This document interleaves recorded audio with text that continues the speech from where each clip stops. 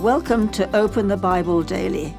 Today's reflection is, God is able to redirect your heart.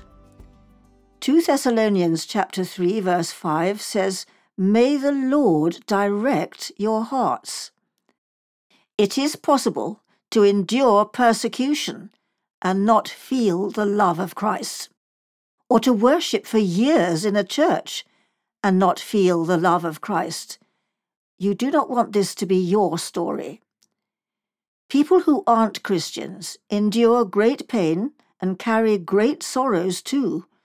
They do it by gritting their teeth, or in Britain, with a stiff upper lip. But Paul is saying to these believers, I want something better for you. I want your soul to be filled with the love of God. Here's an example of God's love flooding a person's soul, so you'll be encouraged to pray for more of this yourself. This vivid description comes from Blaise Pascal, a Roman Catholic and a mathematician and scientist. So don't dismiss God's love saying certain more emotional types of people have these experiences. Pascal had an extraordinary experience of God's love.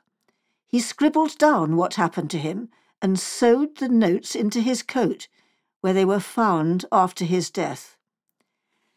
This day of grace, 1654, from about 10:30 to about half after midnight, fire! God of Abraham, God of Isaac, God of Jacob, not of the philosophers and scholars, security, feeling, joy, peace, God of Jesus Christ, greatness of the human soul, joy, joy, joy, tears of joy. Jesus Christ, may I never be separated from him. What happened to Pascal? His heart was directed into the love of God and the patience of Christ. Our experiences will differ, but God is able to direct your heart too. Ask him. Have you ever dismissed, or are you now dismissing, God's love? Why?